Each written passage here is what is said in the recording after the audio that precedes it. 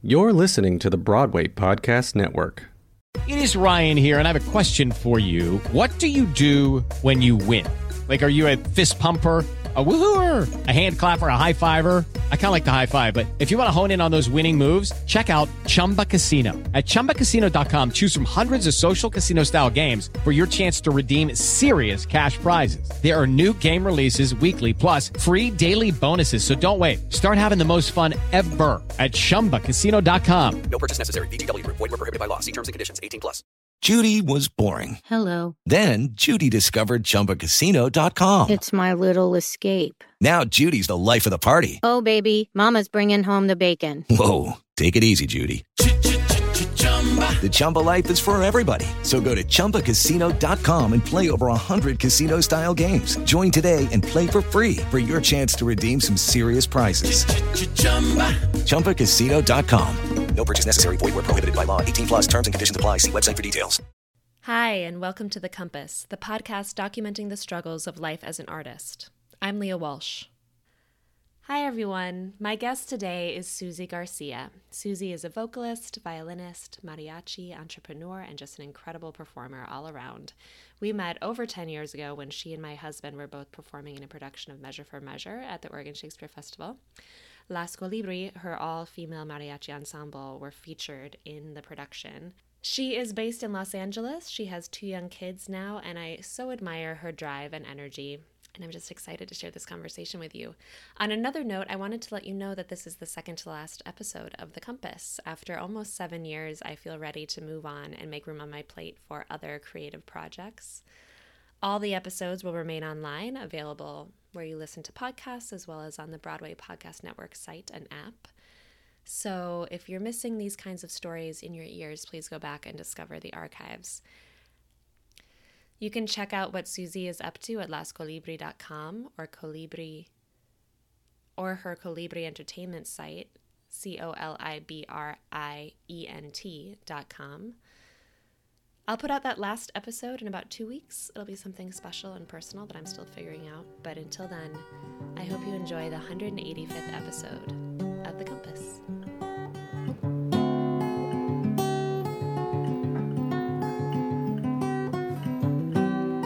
What do you do to try to keep from going to the dark side as an artist?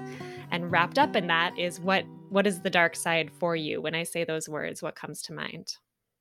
Right. I thought about this. I kind of got that question a little bit ahead of time. So, I think the dark side for me, because I feel like I am a very passionate person in so many things that I do, from my family to my work to just in general, social justice. I think that the dark side for me is not letting all those things push me to this place when I think about when I was a little child, when I just flew off the handle. I was one of those kids. I really had, the sit down with my parents when I was like a teenager, and they were like, Susie, you have to figure out how you can control this anger that you have.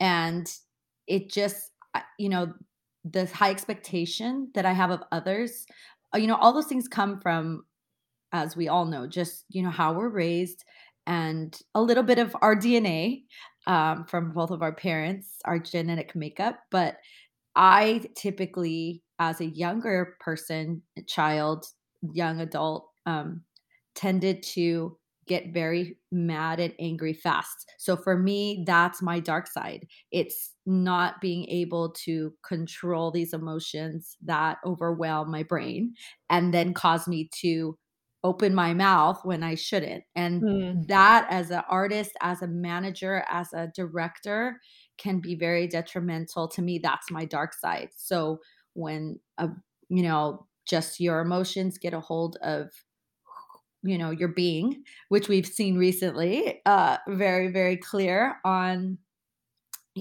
Hollywood and things that have happened lately, as of late. It is difficult to control yourself. So how does that happen? How have I figured out over the years to not go to that dark side of who I am? I think people absolutely who know me know that I have this like high expectations, and maybe it's the look. I remember I coached a set of cheerleaders once in my life. I was at a all girls Catholic school. So girls, of course, very in their teenage years, very vulnerable, very encourageable. And they used to be like, Miss Garcia, I am going to feel so bad for your little girl because when they get that look, that you give. And they said it's so sweet and so nice to me, but I didn't realize that, this is a little my dark side coming out as a coach of saying, wow, this is where, Susie Garcia doesn't have any tolerance for me, or, and you don't really know you're even doing it. It's just, that's who you are. And part of that's good because, in Spanish we say exigente. You're you really, it's a lot of times I can't even say the words in English that come to my head anymore. But it's like an expectation level you have for others. You impose that on them, and they have to react to that and internalize that the way they need to, or can't, Right. maybe at the time. So how have you learned to deal with, like, when you have collaborators or team members or employees who have a different work style, or like a different energy when they're approaching things like that? Right. I think that's where the all-female mariachi, I am the director of an all-female mariachi, Las Colibri. And amazingly, that has been, I feel like my teaching, ground. They have taught me so much about, it's like having children. And I have 10 to 12 children all at once, all the time, from, ages that are 2 generations younger than me, or my own generation, or maybe a little older than me. So and then collaborators that are, again, way older, Mhm. maybe males, but really those women, girls, um, have taught me so much, because women are very emotional people. They come with, everybody has a lot of different scenarios in their life. So the tolerance I have to have, the understanding I have to have. I'm so glad that I got a master's in organizational leadership Mm. counseling, because it really, and the counseling degree definitely helped me, which I didn't think about at the time. I was really studying to be a college counselor. Oh, okay. Yes, and I got a master's, which was more directed towards higher ed and organizational leadership. That's just how the program ended up for me. But all of that was so great, because I had to do the work. I didn't mean, it's like you don't even mean to be doing the work, but because you're learning so much about social learning theory and all these other theories, your eyes open up and say, "Oh, okay, I get that. I know how I can apply this to my own life."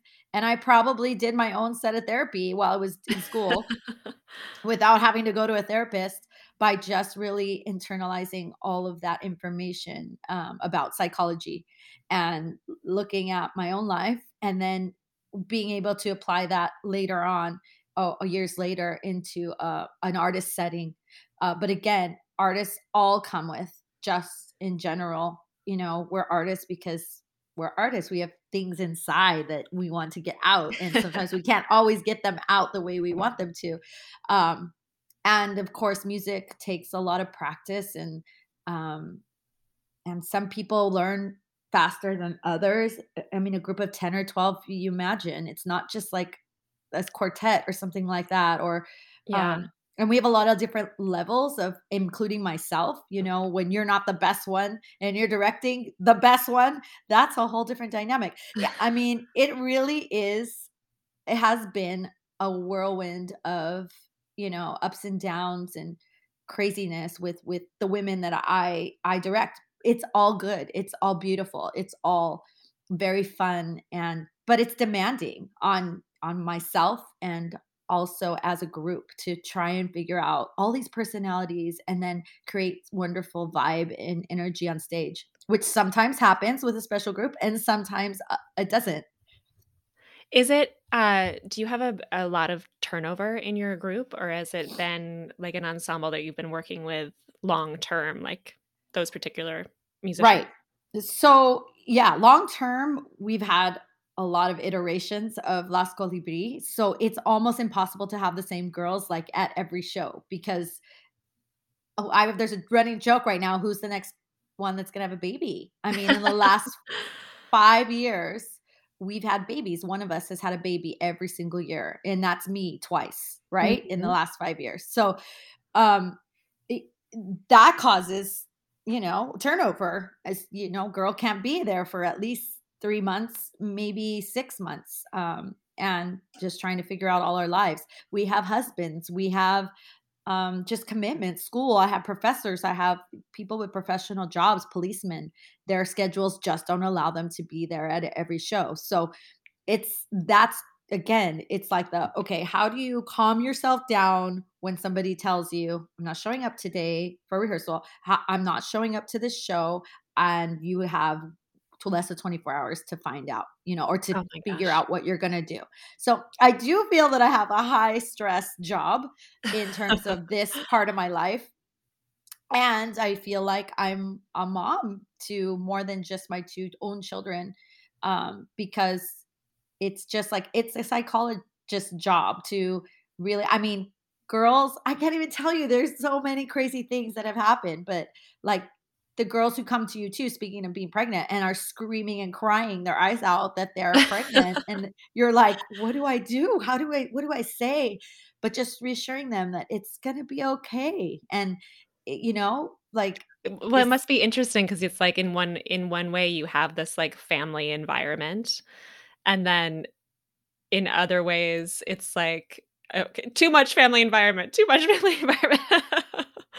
gotta Yes, and when balance do you it. decide to be a sister? When do you decide to be a Right. mom? When do you decide to be your colleague, Right, right. or like the bad guy director, and say that's it. Yeah. I'm not dealing with this anymore. Or change your attitude, or I Have don't have know. I know you like, have you always felt that you were a leader? Or what was the transition that kind of led you from, like, being the ensemble member to being the director? Good question. I've always been a leader. I was the president of my sixth grade, school. Or when I was in sixth grade, I was the president of my whole school.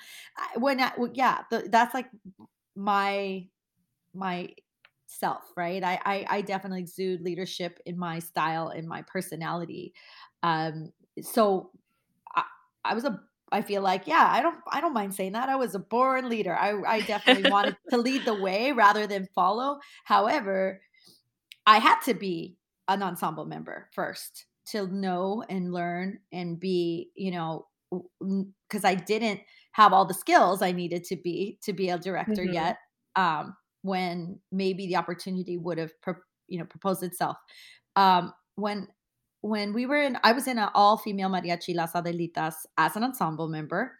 We had a male director, and we really, honestly, may he rest in peace. But we didn't, we really had butted Mm. heads, and a lot of the girls did, because we were just kind of, he was very, very, I wouldn't say mean. He just was very, very.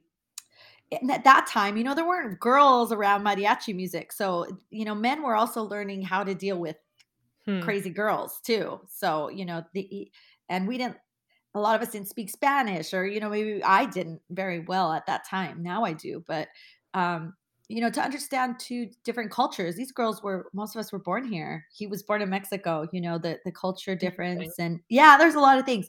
But after that group, we kind of defected from Las Adelitas, and we made our own mariachi, all girls, no man involved. And so we started to be more like a collective, and we didn't have like a leader. So that's when a couple of us kind of stepped up and started to make decisions and things like that. Right. I still wasn't the leader. When I went to Mariachi Divas after that, um, it was the same thing. It was like an organic transition to a new group. And when we did that, I wasn't the leader again, because I was in school. I had a lot of things going on. It wasn't my idea to defect from the other group again. So, although I was a force, right? So, I was one of those that definitely was like, let's get this together. Let's get it organized. Another girl took it by the reins, Cindy Shea, who's now gone on to win Grammys, and she was a go getter from the very beginning. So Mm. she also innately had this leadership ability, and she had major goals as a full-time musician. So I was never a full-time musician my whole life. Till now, I'm still not necessarily a full-time musician. I do other things. And I take care of a family. But she definitely had me as her like right hand man. I was the other leader in that group, and I knew my place. I knew that I was, making decisions or telling girls, this is what you have to do this week, or this is how you have to dress. This is how we're gonna comb our hair. And people describe me at that time as like, oh, we were scared of you, yeah. Because I've always had that real, like I said, passionate, serious. This is serious. This is not, I don't do this. I do it for fun. I do it because I love it, but I want to be the best on stage. I want everybody to give 100% like I do, 110. Do So you feel that like you've learned a lot from these other women who have led beside you, or that you've led alongside, like learned from their manager style or leadership style? absolutely too, because where they have a dark side and they have, also things that you see, oh, whoa, like I don't want to be that, that's one. Even the men that we've been, right, that I talked about, like Right. that's two, their styles that was just like, what? I don't want to impose that feeling on, I know how it feels. I don't want to impose that on others. Um, so it's being understanding musically. I think that's because I wasn't the strongest. I wasn't always the best and in the musical aspect of my, mariachi life. I'm a great performer. I have a lot of other amazing qualities to give to a group, but I know what my weaknesses were, and I don't want to make others feel worse because you have to try to make them want to be better and to practice and to get to this place where everybody else is, musically, technically. So that definitely were lessons. Others is just like, again, the personalities. How can you deal with it? And many of those things I felt like in divas, it was like passed to me, right? Like, Susie, you know how to deal with them better because I'm not Mhm. confrontational, right? Right, Like, right, right. you're And you're like, "I don't confrontational. mind." Yeah, I'll be the bulldog because I don't mind. This is just who Right. I am, and I'm not scared. I'm not really I don't get really scared about Yeah. much. So Okay, sorry about that. All right, so we were talking about learning from other people's leadership roles. I did wanna, no, I think just to finish that whole thing is that, you do learn so much from other styles and the good and the bad and, the ugly too. Um, and then, I think when the opportunity came up for me or the decision came up for me to say, are you going to do this? Because it's so much responsibility to be a leader and to be responsible for others' livelihoods. That's not it really. I mean, that's really mhm. what it ended up being like. These girls depend on me for work and I got to find it or keep giving it. Um, and that's where I'm at now. That's the new struggle, of how do we find a healthy balance of feeling responsible for others, but also making sure you're taking care of yourself Yeah. as an artist and then your own family because you're dealing with everybody's drama or you're dealing with everybody's schedules, but what about your own schedule? So that's where I feel as a mom now, that's where my energy lies. Like, okay, I have to think about that. And Has and that made it a little easier for you to prioritize your own life and your own schedule? Like having the kids as an extra incentive? I incentive, yeah, I think that I do. I think that you feel less guilty because you actually have a reason to say, I'm going to take me time or I'm going to take my time for my family and everybody else does. So why can't I? And everybody always said, oh, it's easy to be a leader. You can just make the schedule. Well, that's true, right? You can make the schedule and say, well, I can't, you don't have to tell anybody why you can't do it on a Thursday per se. But That's easier said than done, though, I feel yeah, like, when everybody's yeah. coming to you with good reasons why they need you to adjust. Yeah. So I mean, I think that definitely having a family and I took my kid to work at a big old festival I last saw that weekend. on Instagram. So when you just have to do it, you have to do it. And before as a leader, I did allow the girls to bring their kids. I think that being a woman leader, I don't think they would be doing that if it was a male leader. Actually, I've never heard of that really truly happening so much, because it would be just taboo or like, I no, think you that's so can't do that. important. Right. So they did it. And yeah, it was hard sometimes, right? To have kids running around and screaming and, as much as you want to try and appease them with a phone or an iPad or something, sometimes you just can't. So I'm very proud of the fact that I've supported that and supported all the girls over time that have just had to take the day off or said, I got to take a break from this. Um, and the door's always open at the end of the day because I understand this is hard work and Yeah. it's not always possible to do it all. There's so many things I want to ask you about, but first I wanted to ask, you were talking about the dark side being that kind of those very, very high expectations. Have you been able to find a balance with how you apply those to yourself? Like giving yourself a little bit of room or a little bit of softness sometimes, or do you feel like it works for you to always hold yourself to the high expectations? Yeah, I think I don't. I definitely, and the girls know that too. I mean, I think I'm the queen of the mistake. Ah, the like, oops, the wrong note. But it's kind of a joke, like, but guess what? Susie Garcia does the mistake with all the ganas and all the like, she owns that mistake and she will Yeah. smile and she won't make a face. And like, I just have learned over time, like, it's gonna happen. There's no way I can count off and think of the next song and figure out who's gonna go, like, remind that girl to go up to the microphone. It's like, there is so much responsibility that I have in my head on a show. So can I be perfect with all of those things? Because the girl behind me just has to do her part and that's all she has to do. Right. Yeah. So I've given myself a little less expectation and understanding because yeah, I do a lot. And there's only so many neurons that are up there that can actually complete these tasks. And I'm the most responsible. So, but again, I can be responsible, I can own it, and I can say, yes, I'm not perfect. So I can't expect everybody at all to be super perfect either. We're gonna do our best. And the best is just like that's what I expect now.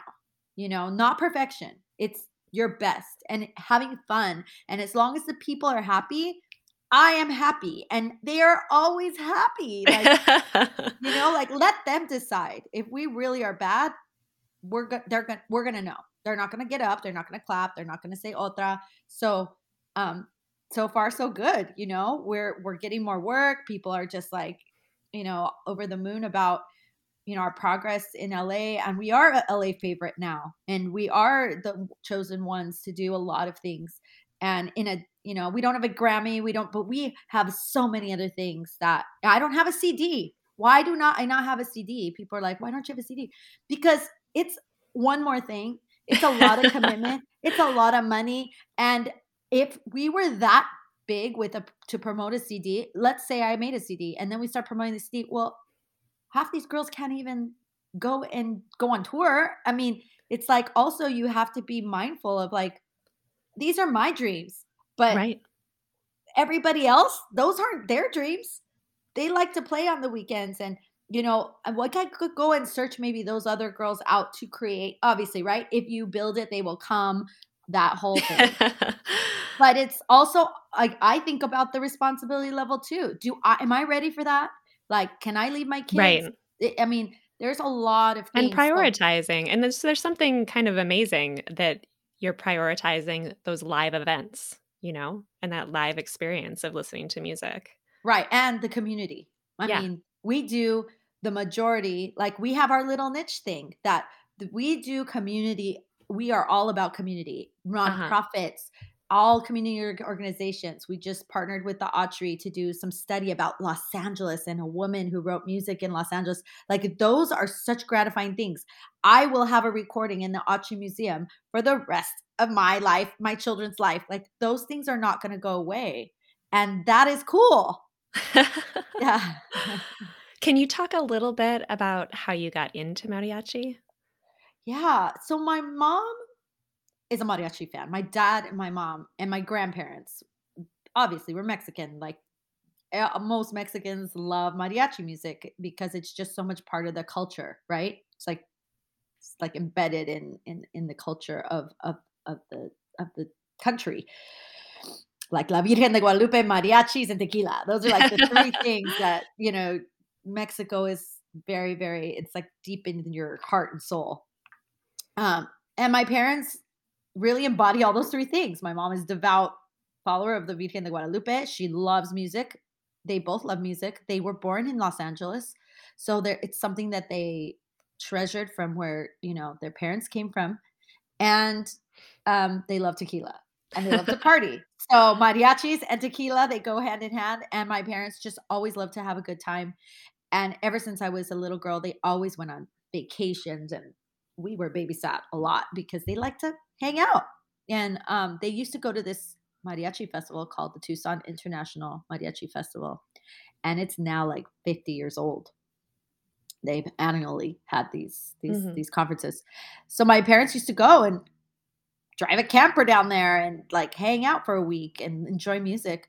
And they used to come back and show me these videos of these little kids playing mariachi music. And they'd be like, don't you want to do that? And I played the violin. I chose to play the violin when I was 6 years old. I went to private school and luckily I was able to choose an instrument that I had interest in and I chose the violin. Right. And you were learning like classical violin. Classical, Suzuki. Yeah. And I was like not really great, but it was fun and I was learning something. My mom came back with these videos, my dad, and he had the biggest super VHS huge camera and he would, really video a lot of stuff and he'd bring it back. And they were like, don't you want to do this? And I was like, I don't know what that is. Like, I know mariachi, but I don't speak Spanish. I just wasn't like, yeah, I want to do that. There was nothing like that around my school. They had band. I had to switch from violin by the time I was in 4th grade to clarinet because they didn't even have an orchestra. So I was like, I don't know. I mean, okay, maybe, but where am I going to go take a lesson? Like, even if I said, yes, mom, like, what are you going to, magically teach me yourself? Like, you're not a musician. I just didn't know what she meant. Like, by don't you want to do this? Until she was like, look, I found you a teacher.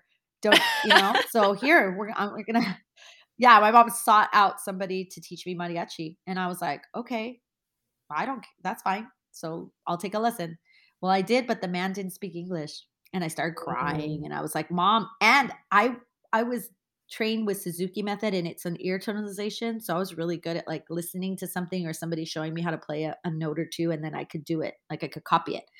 Well, this was like reading music and I didn't know how to do that either. And I was like an expectation of this teacher and I just cried and I said, first, I don't understand him. Second, that's like foreign language to me. I don't know what those notes on the paper. I mean, I've seen them, but I don't know that what takes it a while means. to learn. Doesn't translate for me. And I was already older, so I should have known, but I just hadn't yet. Like they hadn't transitioned me into really doing reading music yet. And I had stopped really playing the violin with a private teacher when I was 9. So now I'm 12. I'm in middle school. It's just not the business. I was in drill team and all those other cool things. And I remember New Kids on the Block was right the thing. You were busy. So, yeah, I was busy with my friends. And she just was like, well, okay, fine. I found you another teacher. And this was a woman that spoke English. And she was like a Chicana. And her name was Laura Garcia Cano.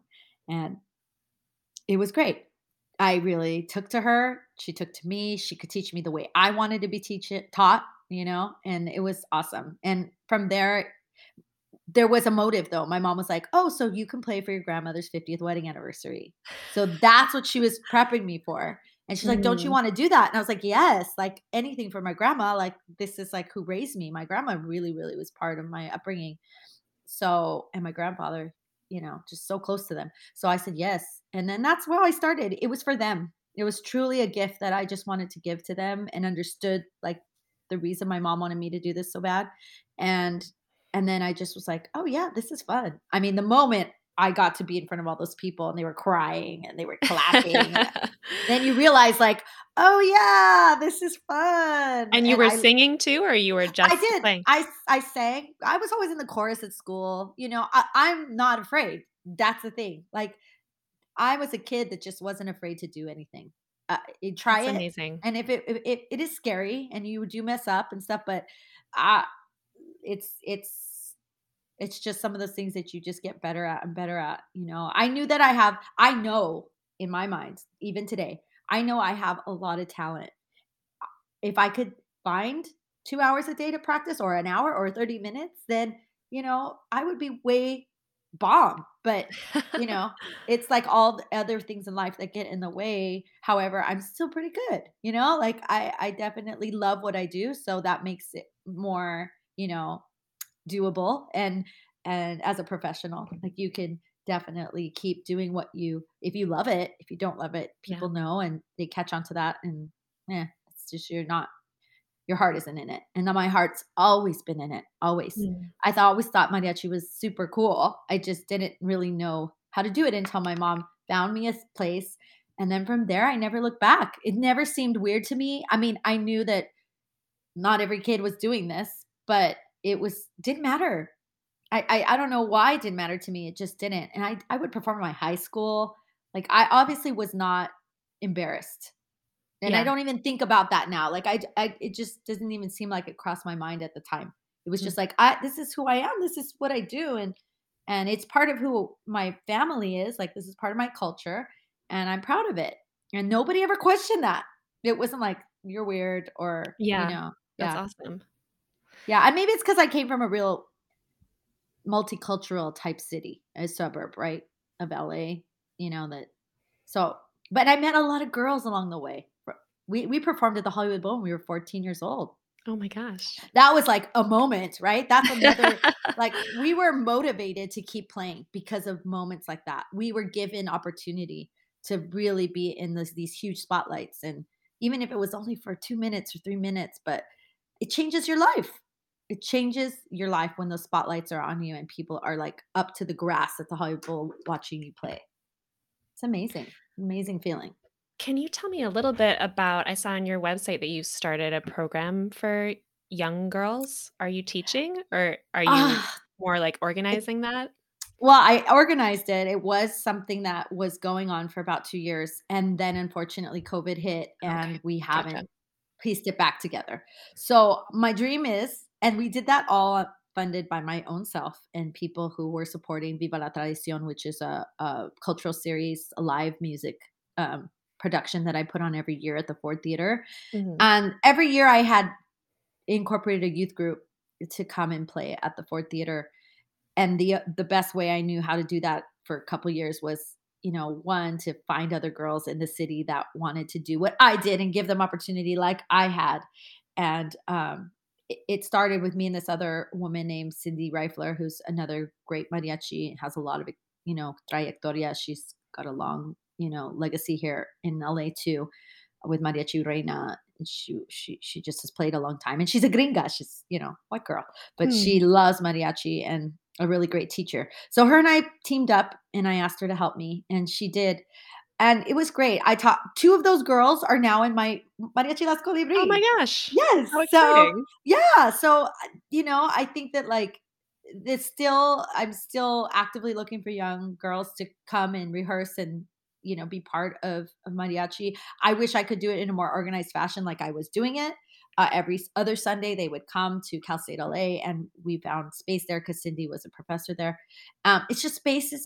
There's so many factors. Like I need to start a nonprofit. I need to do so many things. It's on the list, and then I could do all these wonderful projects. Or my kids just need to be like both 5 years old or 5 and 8, and then I can like Right. see what I can do. But I have a baby, and it's not that I was like literally strolling stray around those first two Yeah. 1 year, and the Sundays were coming. I didn't have anywhere to take her, and Pepe and I were doing it together because my husband was also teaching with me on Sundays and doing the work, and all for free. Like we weren't making a dime. It was just Mhm. because we really wanted this to happen. And it just took, like I said, COVID hit. and a little bit before COVID, I had was already pregnant again. And well, no, I got pregnant during COVID. So, it just craziness. I don't even know the years and the months anymore. The last 5 years have been really a whirlwind with two How are you children. doing now with 2 kids? It's crazy. And I he was mean, born during the pandemic. he That's so was. intense. It was. I think that like it was good and bad. He's definitely a COVID baby. He came out like literally like this.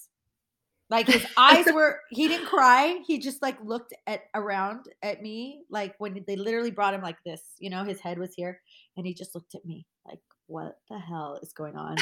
And I was like, are you going to cry? And he just started to cry, but I had to ask him to cry. Oh my And gosh. yeah, it was so amazing because my first pregnancy was so dramatic and like long 40 hours. And it was just a long process. She was born face up.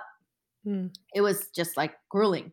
But this one was just super fast and it really hurt and it was crazy. But it's like a good, what do you say, contrast to the girl because I have a girl and a boy and he's so much calmer.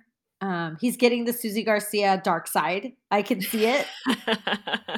He's gonna have that, but it's okay. Like uh, he'll deal with it. He has a crazy sister. She really doesn't like him all that much. Um, she's a diva. She was alone and by herself for 3 years, so this is a crazy transition for her, and she's getting better. She just says, "I just don't want him to be a baby anymore." And then I'm like, "Well, you're right." Like Eventually he won't be. yeah, he eventually will be, and you can play with Yeah. him, and he'll know what you're saying, and I don't know if that fighting's ever gonna stop, um, but she has her moments of ternura and just nice. I love you. And he's so handsome. Like she she Aw. she really appreciates his cuteness, but at the same time, it's like this attention that we have to pay to him is not the business. This is not how it's supposed to This be. is not how it's supposed to be. But Um, how do so you and your husband deal with supporting each other and both being artists in the same field? Like, how do you guys work it out? yeah, so Pepe and I have known each other so long. That helps, right? Like that just you feel like, man, we've known each other so long and we've grown and we've gone through a lot of obstacles in the later part of, in his relationship with me. It was like when he was leaving a band that he was in for 25 years, he like basically retired, and is finding himself again and be having somebody there to sort of help him do that. And then for me, having master of this craft that I am part of, this genre music, somebody I looked up to, and then with a father who's even more part of what I looked up to as the director of Mariachi Vargas for 40 years. And I look at his statue right here in my house every Oh day, my and gosh. just you have this almost spiritual like sense of like we were born to do this and we were born to be together, right, to continue this legacy and continue this music in the best way that we can for our people and our community and our culture. So it's nice to have that person that can help lift you up.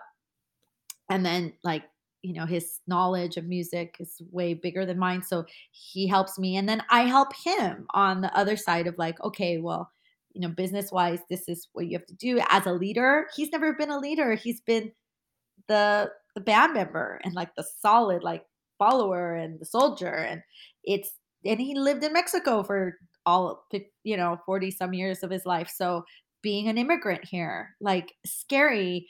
I don't speak English, and how do we deal with all those lost in translation Right. things.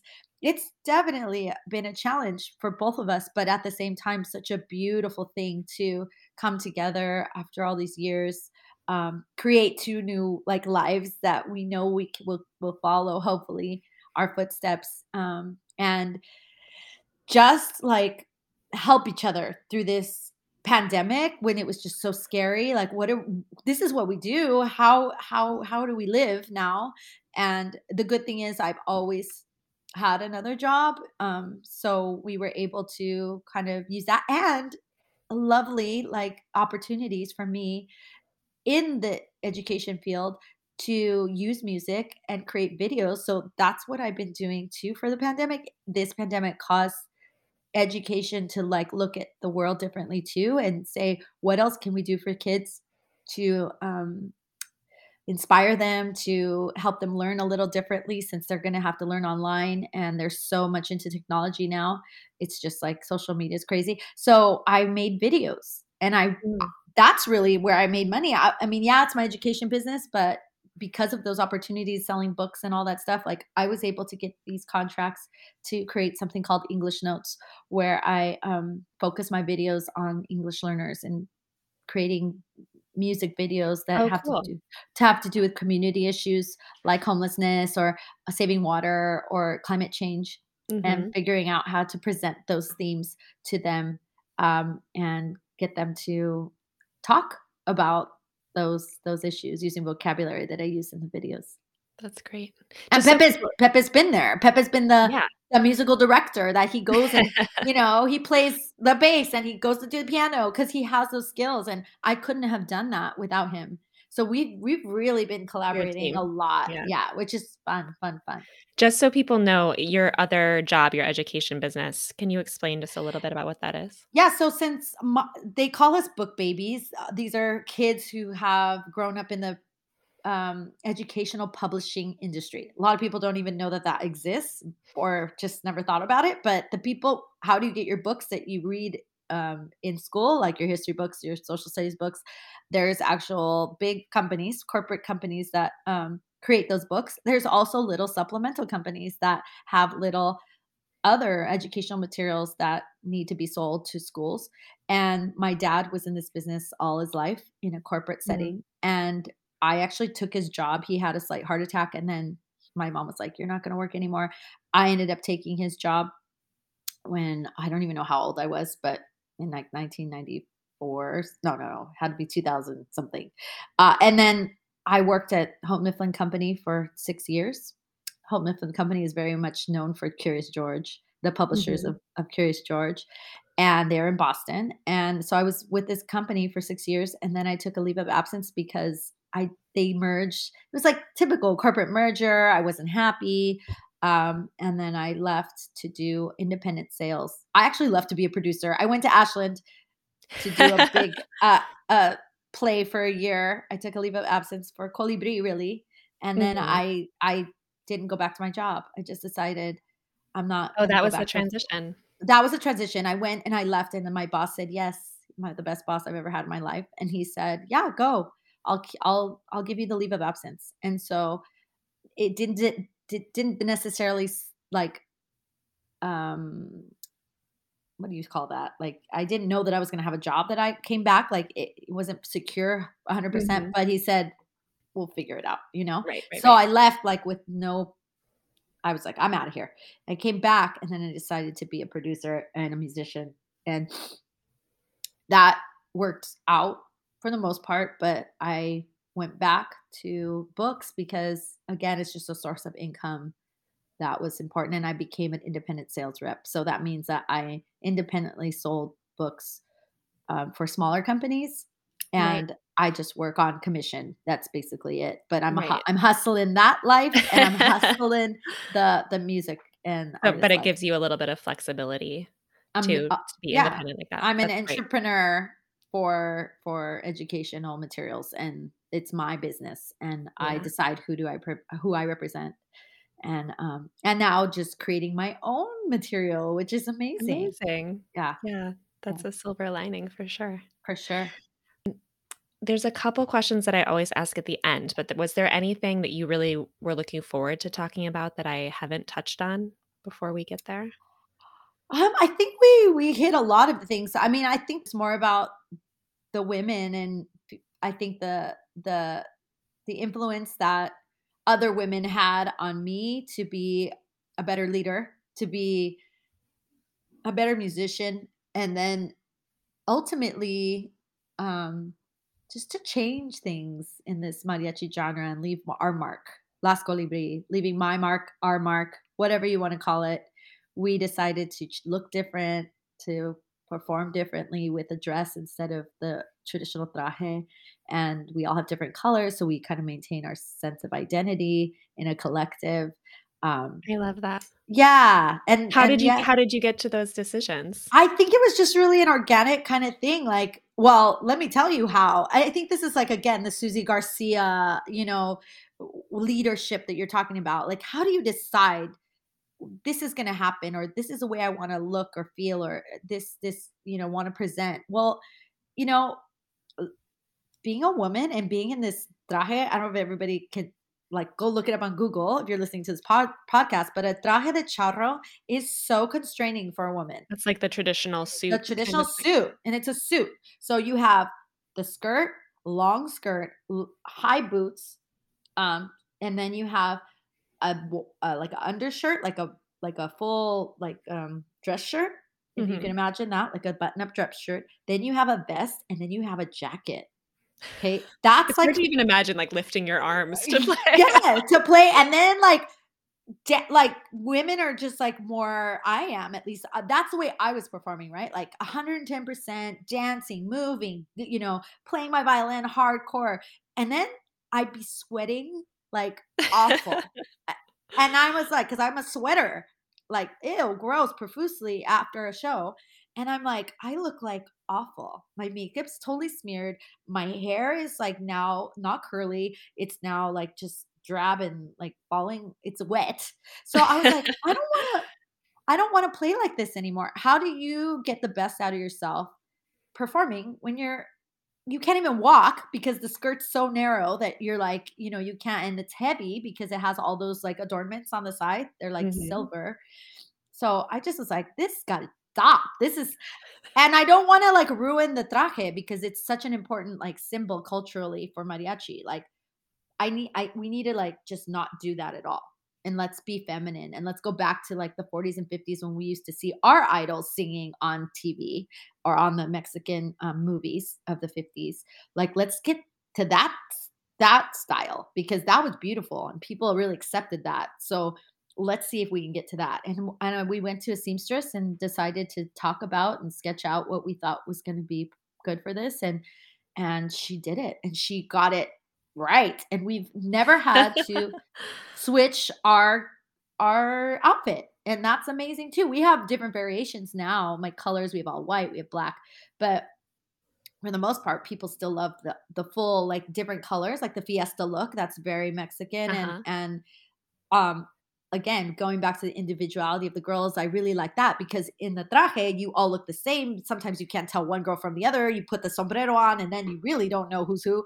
So I Right. felt like these colors really like brought out the individuality of the girls. Like people would say, "Oh, I love the girl who sings in the green." So like it gave them like a place and a voice, visually, to people, to recognize them and to praise them for who they were. Yeah. And everybody sounds different. It's just like, to me, it all like came together with the choice of moving to a different um vestuario, as you say, like just Mhm. a different It's different like your type of trademark. look.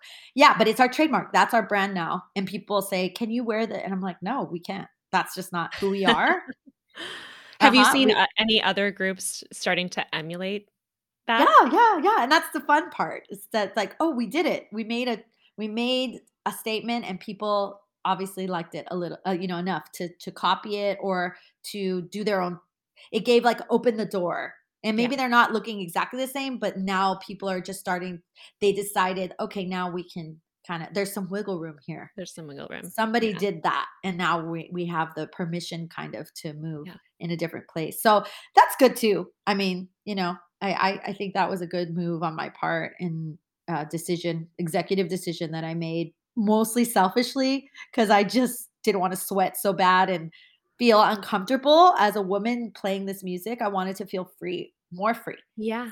Yeah, I mean, and why not? can you imagine all these years later now, like, if you had been playing in the suit the entire time, No, I just was. That's how why it's like I restricted. kept. Ugh, no, I didn't want to Yeah, do that anymore. And I'm proud to put it on if I want to put it on again, but not yeah. for Colibри's purpose. We have too much to give, and I need to dance with everybody, and I don't want to be sweating all over them. If you do feel like you're in the dark side or you're not feeling motivated or down, are there any things that you come back to, like tangible things you come back to again and again that can help get you out of it? Like a book that you reread or music that you listen to or like things like that that are like touchstones? Oh gosh. I think, for me, I'm really glad I have a husband that I can bounce stuff off. I think talking about it, like when I'm really fired up, I know in the moment it's harder to do. Um, that typically doesn't happen to me so much. I think more of my dark side happens when situations come up in the process of like directing the group. That's where I feel like that's when I get really mad at something or, you know, it could be even like a client but mostly personnel wise, right? Like, Mhm. because it's hard to deal with all these people all the time. And not that Being a anybody's, manager is a skill. Yeah, it's yeah, hard to it's hard. So manage that's where I people. feel like more of, and I think of those cheerleaders again, like, like they could see that dark side of me in a positive. They saw it like they could see like Miss Garcia is bringing out the best in us, but she's hardcore, Mhm. and I think I've always had that. Um, However, how do I like think about it and say, don't say that? Like, it's just, I think I think about my parents and sitting me down that same place of saying, you can't be like this. Somebody really like ingraining in me that like, this isn't okay. So tone it down, take a breath. I don't really think that came, well, of course, I have some amazing books. And I will say the best book I read, and I'm not sure, you can't pinpoint what parts of your life it's helping you sometimes at the time you read it. But my favorite book was Ileana Van Sant. Hmm. Oh gosh, what's the name of the book? I just had a uh I want you to just put this if you can, because it is Yeah, I know that name. Van Sant. I can't think of the name. Oh, sorry. Let me just look at her. That's fine. Oh, yes. Okay. So the book I read that really changed my life was One Day My Soul Just Opened Up. Hmm. And I don't I mean I read a lot of self-help in my 30s. My 30s I did. I can say. So the dark side, whatever was happening in my life, or I feel like I get a sense of calmness from a lot of the self-help that I did read during those years. And it's like the Oprah's book club list. Like typically, The Good Earth or all those ones, The Tipping Point, things like, that were just really good books for leadership. But this One Day My Soul Just Opened Up. I don't know. Something I feel like it was like the one book that helped me see, I guess, the good in myself, that there's good. And so don't doubt that. And understand that you just have to work at those demons. You have to work at that dark side so that it doesn't alienate others from who you are, or who you alienate, because that could happen so easily. And I've done it before. I've alienated girls that they just said, I'm not going to be here anymore. So Hmm. it maybe was just our personality conflict, right? My style to their style. Um, but in the end, like, uh, I know we're all friends. Like, nobody's ever. I mean, I'm not that bad a person where I don't speak to any of the girls that used to be in my group, and many of them have come back to classical degree, which is nice to know that. Like, maybe it was just the timing of our lives that it would, they needed to take a Right. break. But that book to me, I'm gonna yes, request it from the library today. yes, And really, then it really helped me. It really did. okay, good. I'm gonna get it. Um, there's just one more question because I know we've been talking for a while, but is there any work of art that you've taken in lately that you want to recommend of any art form? Could be something local in LA or a TV show or anything. Yeah. Oh, yes. A TV show. I'm glad you let me, pick that one. I am going to say I'm really, really enamored by Ted Lasso. It's a lot of fun, And isn't it? it is a lot of fun, and I feel like this is like a manager. This is it's inspiration to do what I do. I mean, Yeah. one, he's not a master of his craft. Like he doesn't know anything about soccer. He's trying to um also he's in a culture that he's not 100% part of. So, Mhm. sometimes I feel that way. We didn't even get into this, but I learned Spanish. I learned to be a mariachi. This is not something like Pepe, who's done this because his dad and his grandfather and Right, right. all of his family do it. It's like when you're a foreigner to something, like I sometimes feel, to either, you know, hardcore Mexican culture because I'm a Chicana. My parents were born in Los Angeles. Like, Mhm. we love our culture, but sometimes we're not, considered, like, I don't know, authentic enough. I don't know. That's a Chicano sort of, you know, self-image hurdle that we deal with. Um, but the Ted Lasso, right? Yeah, he's finding himself in a different place. He's not a master of his craft. Sometimes I don't feel like I'm a master at my craft, but you have to be that motivator and not and pretend, I guess. I don't know. Like he sells himself as like this soccer coach to all of Britain. And I love that he's just like so positive. I'm not positive like that, like to that degree, right? I try to Right. be positive, but like, wow, he inspires me to like be more happy. And because that's my dark side. I'm not super funny. I'm not a lot of things that other people may be. And so I really love his belief and like just the things that this show, the heartwarming things, and also all those mental things that other people are dealing with in his soccer Yeah. team. So like it's like, yes, yes, I get it. Like all these people are so I love crazy that. and I have to deal with it too, but I'm trying to be that person to support all of them. So I don't know. I guess I just see so much of this managerial stuff in Ted Lasso, and I really appreciate for English learners what I'm doing on a daily basis, teaching kids and thinking, yes, this is like how they feel. Like on the other side, the people who are in Great Britain are looking at Ted like, what does that mean? Like, what is, like those Americanisms that he says, and people look at him like, what? That's how English learners feel. Like, what's a piece of cake? Like, why do you say that? I don't get it. Right. So I also am like, oh my God, I want to do a whole TikTok series on all the little That last sayings. yes, I love that. Yeah. So that like English learners can understand what he means. And like, I want to do like the guide to watching Ted Lasso for an English learner.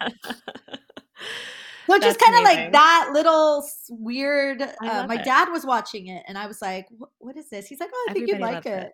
Yeah, and so I can't wait for season 3. I've already binged. Oh well, who has time to binge? I don't have time to binge, but I did it because I was like watching it at 1 a.m. After my kids went to sleep. That's how bad I wanted to Oh see my it. gosh, amazing. Well, Susie, thank you so, so much for doing this. This was such a pleasure. Yes, it's so good to see So you.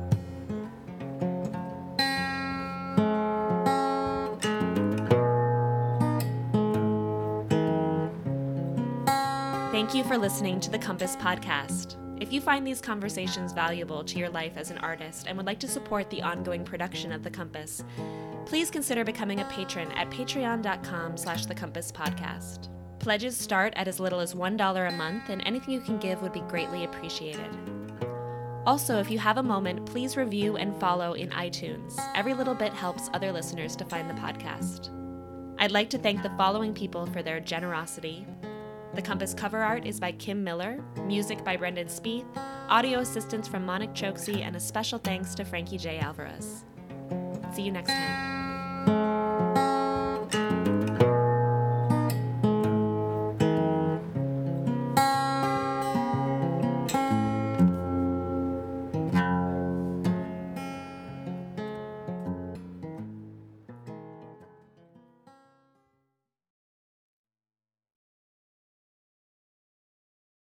Hey, it's Leslie Odom Jr. here on the Broadway Podcast Network to tell you about the Rise Theater Directory, a program of Maestro Music. Rise is a national online resource designed to connect and empower backstage and administrative and creative theater professionals from underrepresented backgrounds. If you work or aspire to work in the theater community, this can help you find your next project. And if you hire theater professionals, search the Rise Theater Directory to find your next team. Create your profile now and get more information by visiting risetheater.org. That's theater with an RERISETHEATRE.org, because only together we rise. Step into the world of power, loyalty, and luck. I'm gonna make him an offer he can't refuse. With family, cannolis, and spins mean everything. Now, you wanna get mixed up in the family business. Introducing The Godfather at ChumbaCasino.com. Test your luck in the shadowy world of The Godfather slot. Someday, I will call upon you to do a service for me. Play The Godfather, now at ChumbaCasino.com. Welcome to the family. No purchase necessary. VGW Group. Void where prohibited by law. 18+. Terms and conditions apply.